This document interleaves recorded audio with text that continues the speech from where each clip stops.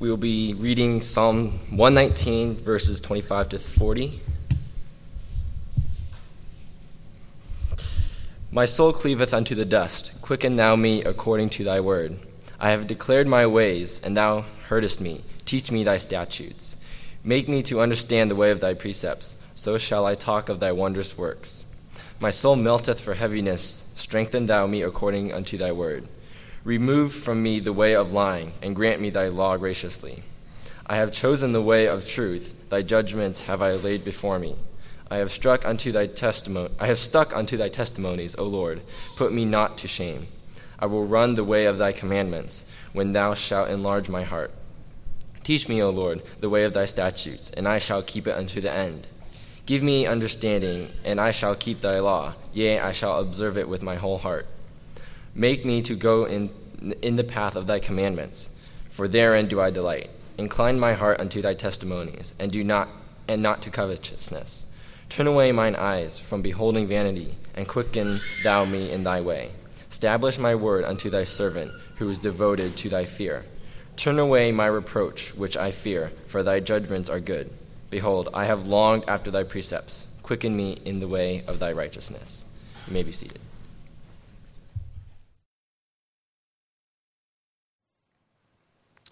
Good morning. I'm going to ask if you would, before we begin our study in Psalm 119, verses 33 through 40, if you would join me in a word of prayer.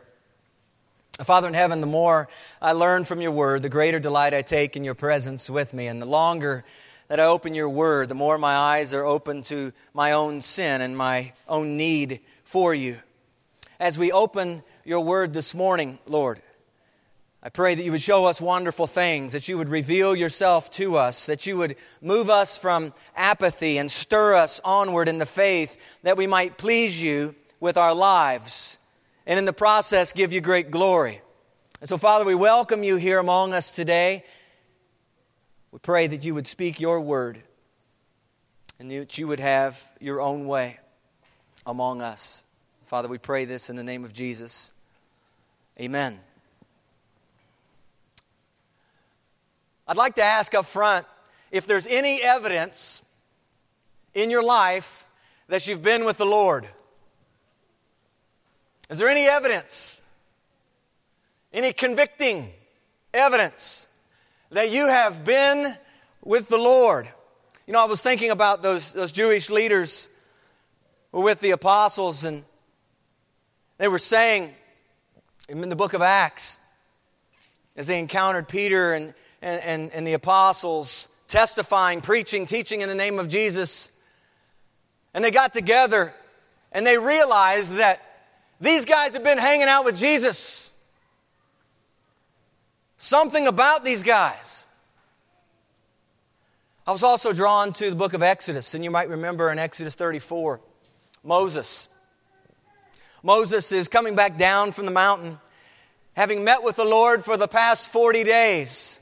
And he's carrying in his hands the 2 tablets, hot off the press from the Lord. He's walking down the mountain. And in Exodus 34, 29 and 30, it says, Now it was so when Moses came down from Mount Sinai, that Moses did not know that the skin of his face shone while he talked with him. So when Aaron and all the children of Israel saw Moses, behold, the skin of his face shone, and they were afraid to come near him. You see, Moses had been with God for 40 days, talking with God on the mountain. It became evident immediately among the people that Moses had been with God. Faces don't typically shine like that. Something was different about Moses. You see, Moses had been summoned by God to meet with him, and for 40 days he communed with God. Friends, being in the presence of God will transform you. Your face might not shine like Moses's did, but it will radiate the joy of the Lord. You know, people tend to get a little bit nervous around devoted followers of Jesus. Have you noticed that? Get around a godly man, a godly woman, and these people that just leak Jesus, they talk about Jesus all the time. Their life is evident that Jesus is the Lord of their life. People tend to get a little nervous.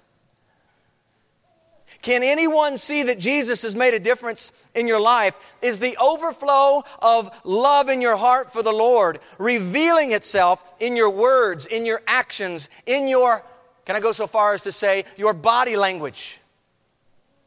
You know, there are some of us who come in here, and you're here, you occupy a chair, but your body language speaks volumes.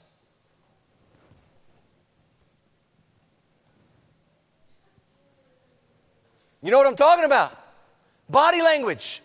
Is there a desire to be here? I love what the psalmist says in Psalm 122, verse 1. He says, I was glad when they said to me, let us go into the house of the Lord. Friends, are you glad? Is there a gladness within you being here in the Lord's house among the people of God? He has made me glad. That chorus, He has made me glad. I will rejoice. Why? For He's made me glad. He is the one who's made me glad. Is there any convicting evidence that you've been communing with Jesus? You know, I read Psalm 119 and I get the impression that the psalmist has been walking with the Lord. He's no stranger to the ways of God. In fact, it seems that he has a hard time saying anything but God. If you read the text, he keeps on talking about his love for God's Word.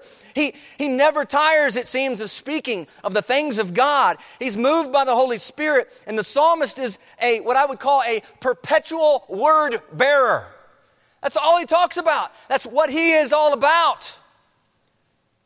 He's moved by the Spirit. Verse after verse, he continues to pour forth from his lips about his great God and about the great word of his God. This is a man who's been with the Lord. Last week, we read that his soul went from clinging to the dust in verse 25 to clinging to his testimonies. And then he says in 32, I will run the course. He says this with great resolve. He says, because you shall enlarge or widen my heart, my understanding. You see, he's going to run the course of the Lord, but he's relying on the Lord to make his running possible. It's a run of faith, friends. He's looking to the prize. He's running in such a way as to get the prize. He's removing the weights. He's removing that sin that so easily entangles. And he's running. You know, resolving to run the Lord's course is no small task. It takes wholehearted devotion. It takes full-time commitment. It takes a spirit of humility. It takes a willingness to submit your will to God's will. It takes an unwavering loyalty to the God of heaven and the Lord Jesus Christ. We talked about this a few weeks ago, that one does not register and sign up to run a triathlon, to do so half-heartedly. The Bible indicates that putting your hand to the plow, following Jesus, requires no looking back, no going back. We're going forward with the Lord. We're walking with Him, a student of His, a pupil of His, a learner of His, all of our days. We follow our Master. We follow Him all the way through the finish line, even when life hurts. We follow Him because we know where He went. He went to a cross that took His life. And so then as His followers, we are willing to go where Jesus went. We're willing to go even if it means going from our mountaintop experience to the valley. Those vows that we take, we're willing to go in sickness or in health, for better, for worse. You see, the race of faith requires a constant communication with God. And the logical follow-up is right here what we have in verses 33 to 40. The follow-up from last week is right here in the text. I think some of us, we read Psalm 119 and we think that these are all disjointed. I tend to believe there are some connections between the stanzas. And in fact, we're reading the one we read last week, right on the heels, we're reading the very next set of verses. I do believe there's a connection. It's a follow-up. The psalmist is resolving to run. That's where we left off last week. But I believe he's realizing he's in desperate need of God and His Word in order to keep running. He needs God, and so do you, friends. So do I. We need God as we endeavor to run this race. You know, I was thinking about this, and I was reminded of the IndyCar racers. I'm not much of a race fan, but I was reminded of this as I was thinking through what the psalmist is doing in the text. In IndyCar racing, there are these cars, and they're zooming around the track, going hundreds of miles an hour. As they are in the race, they have a built-in communication channel. You see, they're driving, but they're also talking to their pit crew leader. They have this little microphone as they're driving and steering the wheel going hundreds of miles an hour, and they're talking on this thing to their pit crew leader. They're talking, and not only are they talking, but they're listening. They can hear what the pit crew leader has to say, and they're giving them all kinds of instructions. Hey, watch out, there's a car up here that's doing this, that's doing that. And they're giving them a heads up so they know when they come around the turn what to expect. So there's talking and there's listening. What's the point? The point is this. Communication is happening while the race is going on. While it's happening. They don't stop so that he can talk to his pit crew guy.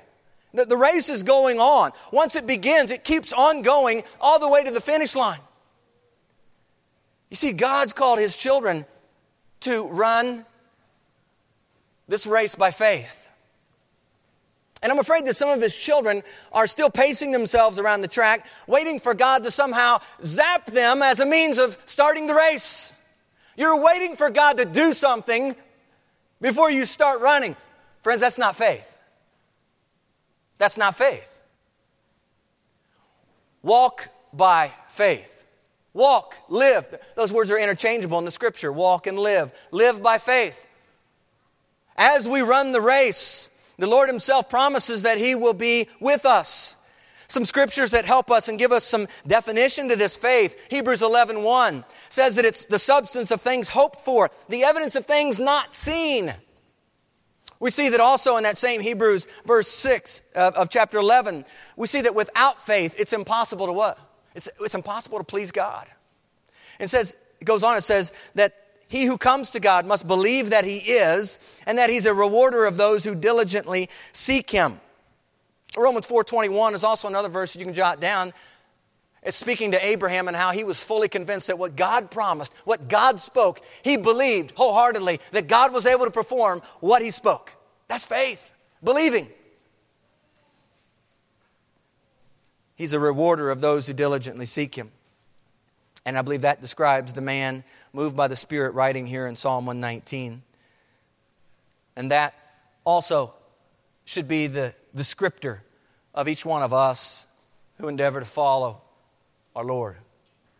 You see, is the evidence abundant that you are diligently seeking Him? Diligently seeking Him. As the psalmist runs the course of the Lord, I want you to watch how he communicates with his God. Watch how he communicates with his God. Note what he asks God for. This stanza in 33 to 40 is filled with petitions. Filled, loaded. What's a petition? Simply put, it's asking of God. Asking of God something perhaps for yourself. Asking of God something for someone else. Asking of God for something in the world. Asking God. Petitions identify the heart. If you think about, and you read 33 to 40, and then think about what you typically petition or ask God for. Ask yourself, is there a gap here? Am I asking of God similar things that the psalmist is asking? Are my things that I'm asking for typically, are they totally different, set apart than these things here in 33 to 40? Note what he's asking, because they do say something about our heart. These petitions, they serve as a window into the treasure. What is our treasure? We're going to petition God oftentimes about the things we treasure. And a quick inventory through 33 and through 40, and you get this gauge on the state of the psalmist's soul. You know, it's hard to read these verses and not cry out, amen, because you read them, and almost after every verse, it's like, amen, amen, this is good. Yes, yes, this is something I desire. Yes. If you are in the Lord, that amen, I hope, comes. You see, for the one that's walking with the Lord by faith, these petitions, they resonate with our soul. And yet at the same time, I believe there's something, as we read them, there's something that's gnawing at us, eating away at us. It's this realization that what you're reading here doesn't match my life. It doesn't quite look like what mine looks like. You desire these things, but you know that it's not currently true in your life. Listen, the psalmist's delight and desire for God and His Word is not out of reach for you. What we're reading about here, this is not out of reach. I want to make that clear this morning, because I do believe there could be this tendency. I think Psalm 119, as we think about Psalm 119, I don't believe that Psalm 119 is here to rub salt in a wounded servant of the Lord, as if to taunt him or dangle before him this picture of what it is to follow God, and yet not really expect anyone to live this way. You see, the Scriptures are profitable for our soul. And they're here to instruct us. They're here to rebuke us. They're here to correct us. They're here to train us in righteousness. And the psalmist is testifying that man can walk with God. He can. In fact, he's obligated to. It's a fight. It's a struggle. But it is possible, and more than just a possibility, the Lord calls you to run this race with Him. And here's the good news. He promises never to leave you nor forsake you in the race. You don't have to do it on your own. The challenge of reading the text before us in Psalm 119 is that one might be tempted to conclude, hey, the bar is way too high for me. This psalmist is out of my league. That's one of the challenges when you read this. I was reading in my Bible this past week, church, and I was reading about a God for whom nothing is impossible. That prayer, Jeremiah, it says, the one who made the heavens and the earth, He is more than able to help me run while I'm here on earth. Nothing is too difficult for this God that I know in the Scriptures. Do you know the same God? Nothing too difficult for Him. See, the problem might be that you're looking at things from man's perspective.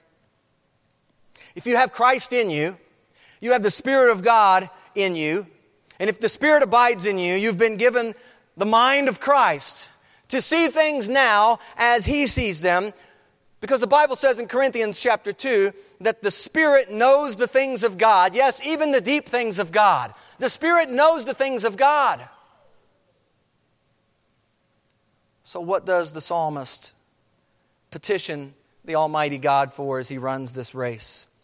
He's resolving to run. What is he petitioning? And I want you to consider this morning, not to just look at what the psalmist is petitioning, but ask yourself, am I petitioning God in this way? Because these things that we see the psalmist petitioning God for are the very same things all of us in the Lord Jesus Christ ought to be petitioning Him for. Okay? So we'll go through these. First of all, I believe he's petitioning for a mind for God. That's his first petition right up front, verse 33. We see it in 33 and 34, but verse 33 says, teach me. There it is. Teach me, O Lord, the way of your statutes, and I shall keep it to the end. All the way to the end. You see that tape on the finish line. I'm going to keep it all the way to the end. I'm going to stretch out all the way to the end. I'm going to finish as I'm being taught by the Lord along the journey. Teach me.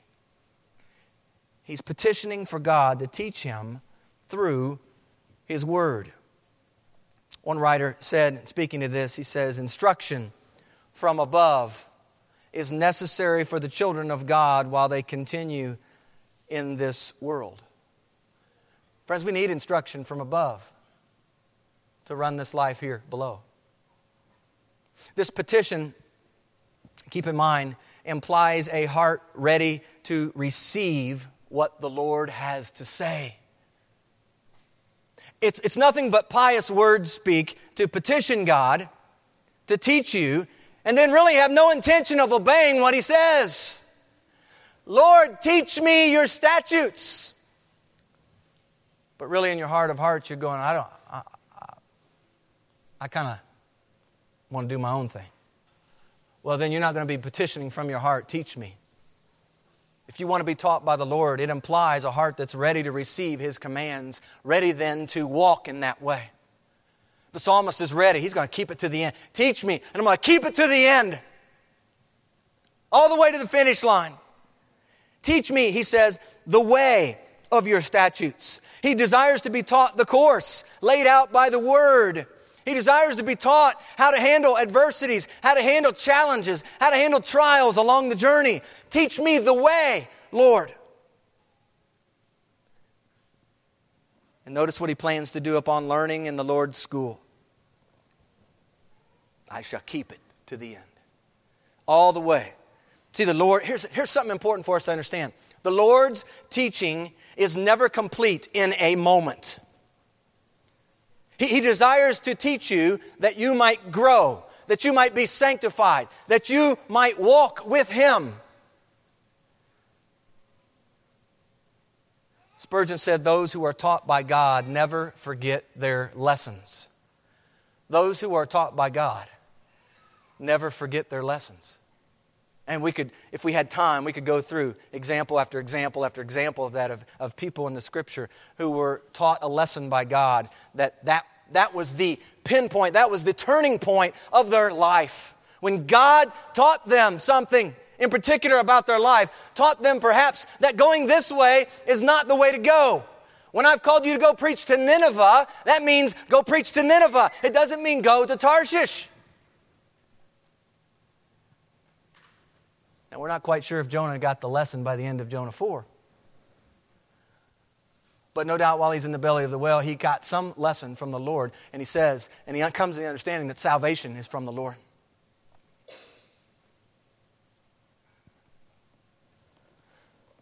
The psalmist petitions to be taught by God. But look at verse 34. Coupled with teaching. What else does he? He says, give me understanding, and I shall keep your law. Indeed, I shall observe it with my whole heart. See, a mind for God needs not only to be taught, but it needs to understand what's being taught. Teach me, Lord, and give me understanding. And once again, the psalmist draws the line of trajectory. He's declaring what his next steps will be. I shall keep your law. Indeed, observe it with my whole heart. So I want you to notice the progression that's submitted by the psalmist. He says at the beginning there in verse 33, I shall keep it. Notice it. I shall keep it. What's it? It's the way. I'll keep the way. And then he goes on, he says, I shall keep your law in verse 34. Specific word, specific content. And then he says, I shall observe it with my whole heart. So how he's going to keep the way. This describes how he's going to keep the way, how he's going to go about keeping God's law. He's going to do it with all of his heart. This is how he's going to do it. Are you petitioning God this morning, friends, for a mind that's teachable? Teach me, Lord. Are we praying that? A mind that's desiring to be taught by God through His Word. A mind craving to understand what His Word says. Listen, you will not crave to understand if you don't delight in this God that you serve. if you don't have an understanding of what God did for you, it's going to be hard for you to manufacture some kind of craving for this. It's an understanding of who God is. It begins, and it always does, with who God is. Who Jesus is and what difference Jesus has made in your life.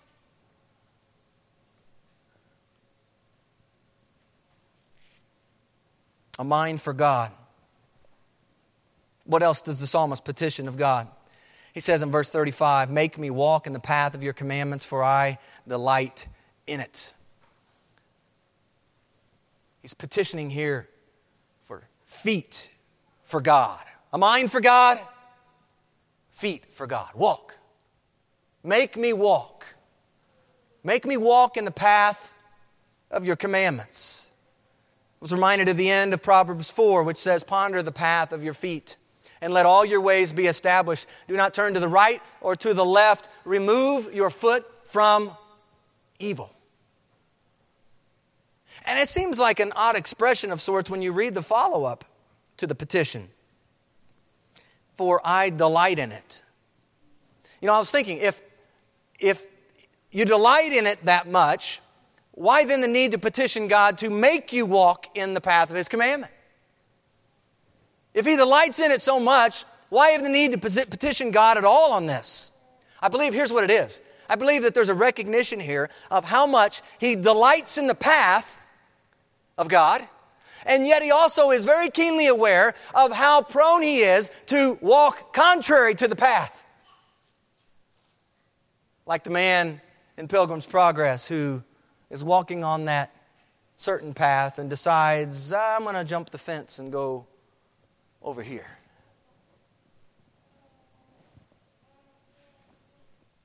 Make me walk. In fact, we see in verse 27 of Psalm 119, that phrase, make me, there it's make me understand the way of your precepts. Here, it's make me walk. Make me walk. Lord, I delight in it, but move me and turn me and make me walk this way. I understand that this is the delightful path, but I also understand that I need you to help me walk in this way. In describing this delightful path, William Cowper describes it this way. He says it's the old and paved way wherein all the servants of God have walked before Him. And that is reminiscent of the gallery of saints referred to in Hebrews 11. And each one of those saints, they ran the race with feet of faith. They kept to the path of God, looking forward to the heavenly city where one day their feet will trod the streets of gold, taking in the sights and the sounds of the New Jerusalem, the holy city. Petitioning for feet for God.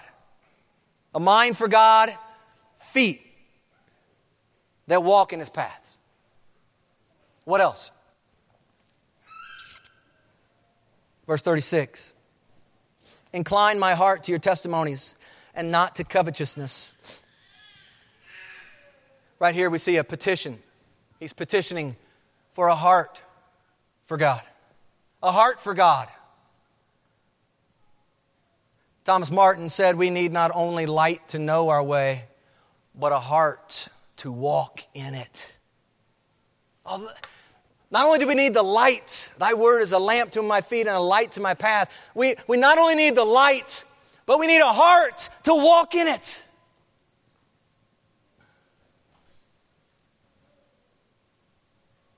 How's your heart this morning? Regarding things of the Lord. Regarding your love for God. Regarding your understanding of what Christ did for you at the cross of Calvary. Has it made a heart difference? To incline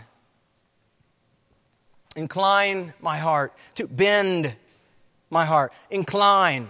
He's asking that God would bend His heart toward His testimonies. And not just as He sits in the temple worshiping, but as a regular, ongoing habit. Incline my heart, Lord, to your testimonies. And not to covetousness. Now, what are the implications of this petition? The implications are that our mind and our feet need to be disciplined.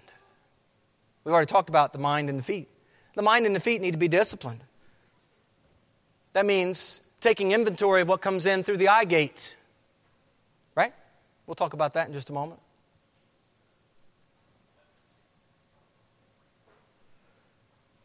Taking garbage into your mind. Taking your feet to places that will tempt you to sin. He says, incline my heart, Lord, to your testimonies. Turn my heart to love your word and to hunger and thirst for it. Do we pray to God with this kind of pursuit? Pursuing Him in this way. You know, covetousness is the 10th commandment. It says, in short, do not covet. Do not covet. Covetousness is this idea of longing for something that's not your own. It fosters a spirit of discontentment with your own estate. Incline my heart toward your testimonies and not covetousness. On one end, our heart is inclined toward things of the Lord. On the other hand, our heart is inclined toward things here in the world. The Bible says, do not love the things of this world. For if he has the love of the world, he has not the love of the Father in him. So why would we want to incline our hearts in that direction when the Word clearly says otherwise? Incline your heart. That's why he's crying out. He realizes this is hard. This race is very difficult. It's difficult because there's a real foe. It's difficult because there's a real flesh, sinful nature, still there. It's difficult because this journey is, for many of us, a long journey. Day by day by day by day. This race is going on. And it's hard. And because it's hard, we can't do it on our own. And because we can't do it on our own, we need ourselves to petition God to help us run this race. Give us a mind, Lord. Teach us, Lord. Give us understanding of your word, Lord. Move my feet where they need to be. Incline my heart to your testimonies and not to covetousness. Guard your heart, proverb writer says. Why the need to guard and keep it? Jeremiah says that the heart is deceitful above all things. So what's needed? Petition to God, Lord, incline my heart. This heart that you know all too well, incline it. Incline it to your testimonies. Look at the fourth petition here. Verse 37. Turn away my eyes from looking at worthless things and revive me in your way. Here we're speaking, the petition is to have eyes for God, a mind for God, feet for God, a heart for God, eyes for God. Friends, this is a big one. Not that the other three aren't big. Roaming eyes. You know that little song we sang as children, "Oh, be careful, little eyes, what you see"? That's still true for those of us who are older. Be careful, little eyes. Because the things that go into the eye gate affect the mind, affect the heart, don't they? Affect even the feet, where we go. It's powerful. Perhaps the question to ask yourself this morning is God pleased with what your eyes are taking in? Is He pleased with that? The psalmist doesn't specifically share an example of what for him might serve as a worthless thing, but he's asking of God to turn away his eyes from vanity. David says this in Psalm 101, verse 3. I will set nothing wicked before my eyes. I will set nothing wicked before my eyes. And you know the line in Job 31:1, the covenant that Job made with his eyes. See, too often we rationalize what gets set before our eyes. We play with it and tend to think, this isn't really all that bad. Have you sat down to watch a movie, perhaps, and know that this movie has some scenes in it, has some language in it,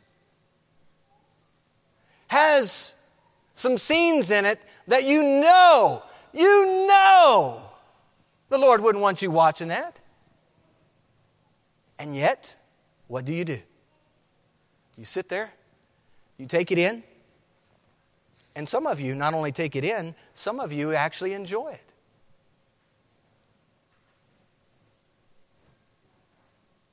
We need to petition God.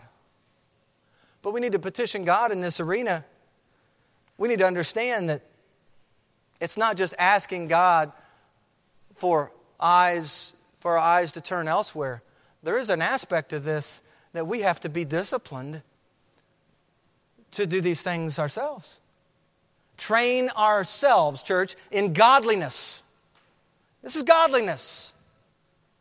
What is godliness? In short, it's devotion to God, which results in a life that's pleasing to Him. Devotion to God, which results in a life that's pleasing to Him. If you're watching and looking at things that you know you ought not be, that's not pleasing to the Lord. Flee youthful lusts. Set nothing wicked before your eyes. Please don't think yourself so strong that you can watch something and you know that if Jesus was in that room next to you, He would look at you with that look.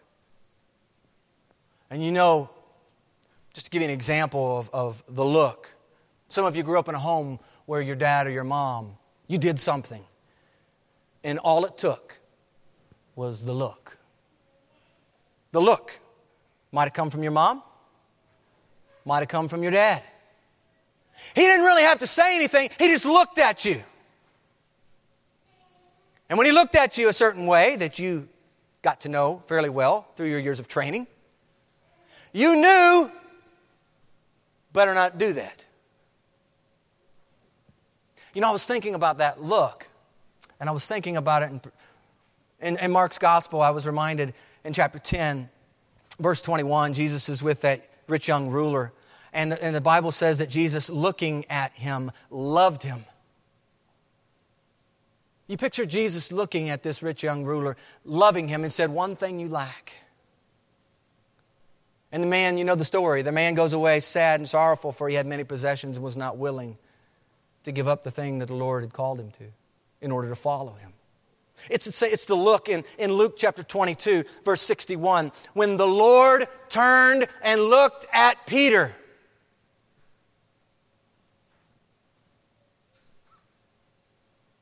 Do you ever thought what that look was that Jesus gave to Peter?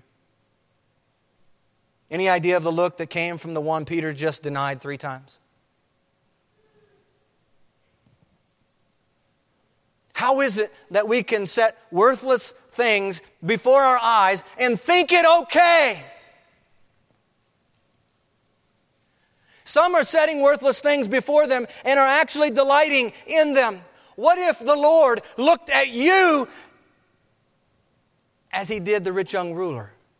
What if He looked at you as He did Peter after denying His name? What kind of look would the Lord give you? And how then might you respond?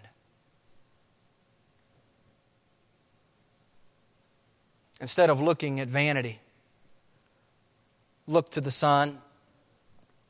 Look to the Son and live. He says, revive me in your way. Turn away my eyes from looking at worthless things and revive me. Whenever I hear that word revive, I always think of the revive me. Some of us in here need that from God. We need to be petitioning God for that very thing, to revive me in your way. Restore life to me by seeing that I look at life-giving things, heavenly-minded things, things of eternal value. Instead of looking at trivialities and frivolities, look to His life-giving Word. Fix your eyes on these wonderful words of life. Look at verse 38. Establish your word to your servant. Don't miss that. To your servant who is devoted to fearing you. Here's the petition. Lord, build your word in me. Build your word. That word establish has in mind to erect or to raise up. And I believe the psalmist is petitioning God to erect His word in his life. And I want you to see what goes hand in hand with this. As he's petitioning, he's also giving an identification and a commitment. Right here, it's in the text. Establish your word to your servant. A servant gets his instructions from the master and walks that way. Establish your word to your servant who is devoted to fearing you. He's committed to walking with the Lord. He is walking in the fear. The proverb writer talks about the fear of the Lord quite often. The beginning of wisdom is the fear of the Lord, right? The fear of the Lord. He's devoted to fearing God. There's a reverence, there's an awe in his life about God and making sure that he's walking with God. He desires to walk with God. Some of you here may love God, and you might actually believe the Bible to be true from cover to cover. Yet you rarely read it. Rarely. You might have it open today. Perhaps that's the only time it's opened on any regular basis. I pray that it's not. See, these scriptures, Jesus said, testify of me. He said that in John chapter 5. And he said, you read the scriptures thinking that you have life, but if you do not recognize that the object of the word, that the signs are all pointing to Jesus from Genesis to Revelation, they're all pointing to Jesus. It's about Jesus. It's about Him. Ask God to establish His word in you. You need His word of truth, friends. You need His word because it makes you wise for salvation. Hearing the word leads to saving faith. The Spirit is the one who actually opens your eyes, opens your ears, grants you understanding from His word. Some of you are professing followers of Jesus, but have yet to establish His word in your own life. Your family is perhaps floundering. Maybe you haven't actually verbalized it and vocalized it to anyone, but you, deep down in your heart, you know that it seems like things are just floundering around here. It's absent of the Word. Pray to God for Him to establish His Word first in you, in your spouse, in the lives of each one of your children. Lord, erect a wall of your word in each one of us. That ought to be our prayer. Build a wall. Build a wall with your word in my life, Lord. Look at the next one. Verse 39. Turn away my reproach which I dread, for your judgments are good. What's the petition? I believe the petition here is to grow me in godliness. Lord, grow me in godliness. Grow me in holy living.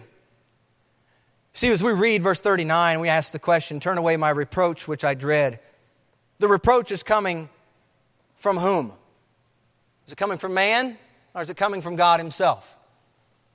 If it's man, if it's turn away my reproach from men, I believe the petition then is to keep him from the taunts of men who would scorn him for exercising himself in a godly manner. Do you know that there are a lot of people today in this world that we live in who are going to push you to the side, who are going to make fun of you just because you are desiring to pursue a holy life? Did you know that? You probably see the effects of it all around you. It's not real hard to see. Turn away my reproach. But what if the reproach is actually coming from the psalmist from the standpoint of God himself? Which I believe that's probably more along the lines of what he's getting at here. Turn away my reproach, which I dread, for your judgments are good. If it's God the one reproaching, it's the petition to keep him from sin, which is going to bring about God's rebuke. It's almost though God is trying to teach him, stop settling for sin. Stop thinking that sin is okay, because it's not. This is where growth in holiness, growth in godliness comes into play. We serve a holy God. He cannot hold hands with sin. And He has no desire for His followers to be okay with sin. Turn away my reproach, which I dread. You see, the problem lies not with God, nor God's Word. He says, for your judgments are good. The problem lies within himself. You see, here's what happens. There's an ever-increasing awareness of sin in the life of one committed to grow in godliness. There's an ever-increasing awareness of sin in the life of one committed to grow in godliness. So does sin bother you? Is it a big deal? It ought to bother you, and it ought to be a big deal in your life because it's a big deal to God. So big, He sent His Son to take care of it.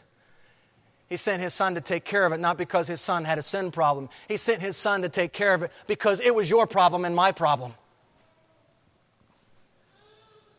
And He took care of it through His Son at the cross. Look at the last petition. Verse 40. Behold, I long for your precepts. Revive me in your righteousness. Revive me. What's He petitioning? Revive me, Lord, in the right way. Revive me in the right way. This righteousness, I believe, has been spoken of already here. In verse 33, He says, teach me, O Lord, the way of your statutes. That's that way of righteousness. We see in verse 35, He says, make me walk in the path of your commandments. That path of your commandments, that's the way of righteousness. He said already in looking at verse 37, when He says, revive me in your way. What way is He talking about? It's the way of righteousness. Revive me in your righteousness. And He says, behold, I long for your precepts. Revive me in your righteousness. And here again, I was thinking and chewing on this because the expression is one that speaks of delight in God and His Word, and yet the petition is to revive Him in righteousness. Listen, does the longing for God's Word and the inability at times to walk in that Word, does that resonate with anyone here? It does with me. You recognize what it says, you like it, you desire it, you delight in it, and you also recognize, man, I feel so far away from it. Lord, I need you to revive me in your way, in your righteous path. That's how He ends this. And I believe God's showing us something here vital to our walk with Him. That we cannot run this race on our own.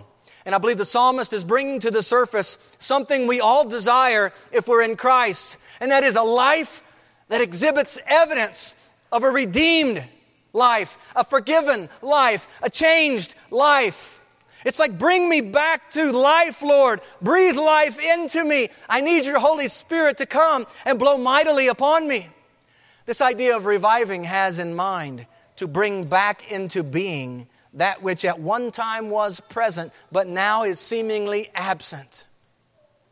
Is that true for you? I was reminded of those words to the church at Ephesus. The church at Ephesus had lost what? What did they lose? What did they once had that they lost? Somebody to know. They lost their first love. They lost the Lord. They did some good things. But they had forgotten their first love. William Plumer writes about verse 40, this petition, and he says, this petition is for liveliness in the knowledge and practice of holiness. Liveliness in the knowledge and practice of holiness, according to the tenor of God's Word and by its operation on our heart. And I read that quote and I was reminded of John chapter 7, verses 37 and 38, where Jesus is standing And he cries out, if anyone thirsts, let him come to me and drink. He who believes in me, as the Scripture has said, out of his heart will flow rivers of living water. Evidence of a new creation. Evidence of a born-again, regenerated Christian. The Spirit ready, moving in me.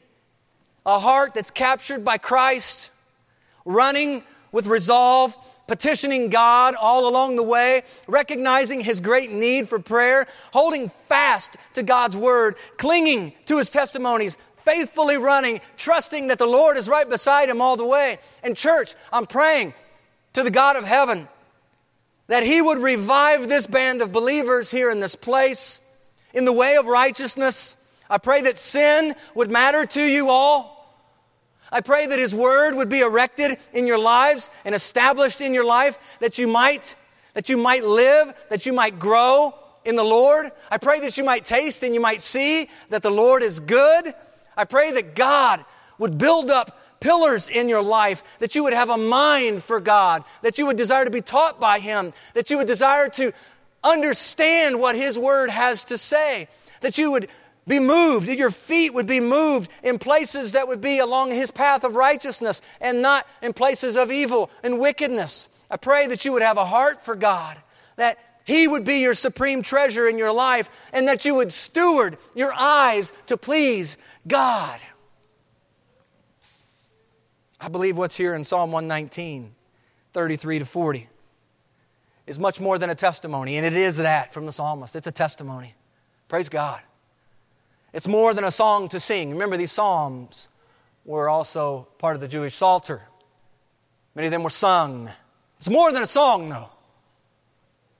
I believe it's more than a prayer. These psalms were also prayed. Have you considered this morning that God is using His humble servant, a humble servant who fears Him, to bear witness to what is deemed normal for the follower of God?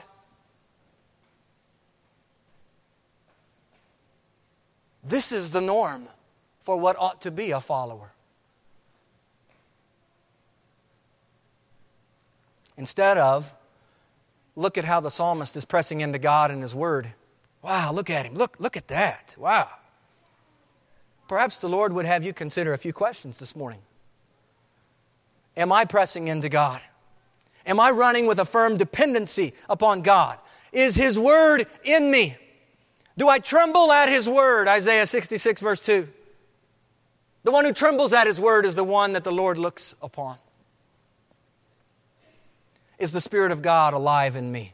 Is there any convicting evidence that the life of God resides in me? Isaiah chapter 64, beginning in verse 4. For since the beginning of the world, men have not heard nor perceived by the ear, nor has the eye seen any God besides you, who acts for the one who waits for Him. He acts for the one who waits for Him. You meet Him who rejoices and does righteousness. Does what? Does righteousness. You meet Him who rejoices and does righteousness, who remembers you in your ways. You are indeed angry, for we have sinned. In these ways we continue, and we need to be saved. Some of us here need to be saved. He goes on, he says, but we are all like an unclean thing, and all our righteousnesses are like filthy rags. We all fade as a leaf, and our iniquities, like the wind, have taken us away. Listen to verse 7. This is the point of what I want to get to. And there is no one who calls on your name, who stirs himself up to take hold of you. For you have hidden your face from us and have consumed us. Why? Because He's just a cruel God? No, because of your iniquities. There's no one who calls on your name, who stirs himself up to take hold of you. The psalmist here in Psalm 119 is rejoicing in his God, delighting in righteousness. And you look around you today, and not many are calling upon the Lord, petitioning Him for a godly heart, a godly mind, godly feet, godly eyes, godly living, a godly foundation in a word. No one who stirs himself up to take hold of you. May it be this morning that the Spirit of God moves the people of God in this place by way of the Word of God. Sir Francis Drake, in his prayer, he says this line, "Disturb us, O Lord. Disturb us. Stir us up to take hold of you. For Lord, as we run this race of faith, we cannot and we must not run without you. We need you." Church, the takeaway from the text this morning is not, wow, look what an incredible saint this psalmist is. It's a testimony, no doubt about it. But the takeaway is, are we petitioning the Lord in this same way? This is what it looks like for a follower of God to walk and to run the race all the way to the finish line. Are you petitioning God in this way? May it be our prayer that it be so. Let's pray. Father, I pray that for each one here in this place, Father, that we would have a desire to be taught by you. We would have a desire to understand what you're teaching us. Father, we would have a desire to walk in your way, that our feet would walk in your paths of righteousness.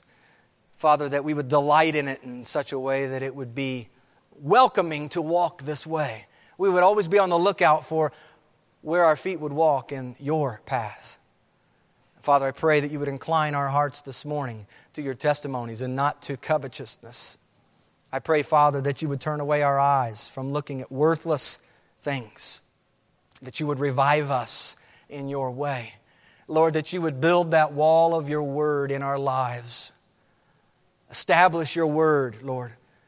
And I pray that as we petition that, Lord, that we too would deem ourselves servants of yours, that we too would deem ourselves to be ones who fear you and are devoted to fearing you all of our days. Father, I pray that you would turn away our reproach, which we dread. And Lord, that we would come to the understanding that the problem is not with you and the problem is not with your word. The problem is oftentimes residing within us in our own heart. Help us to see sin as you see sin and to deal with that sin accordingly.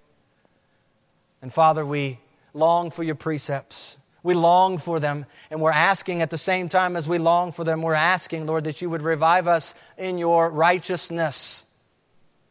See that we're walking in your right path. Direct us, Lord, when we go astray. And I pray, Father, that in this place there would be many people. I pray for each one in Christ. And Father, we all would be stirred up to take hold of the things that you have afforded to us through Jesus Christ.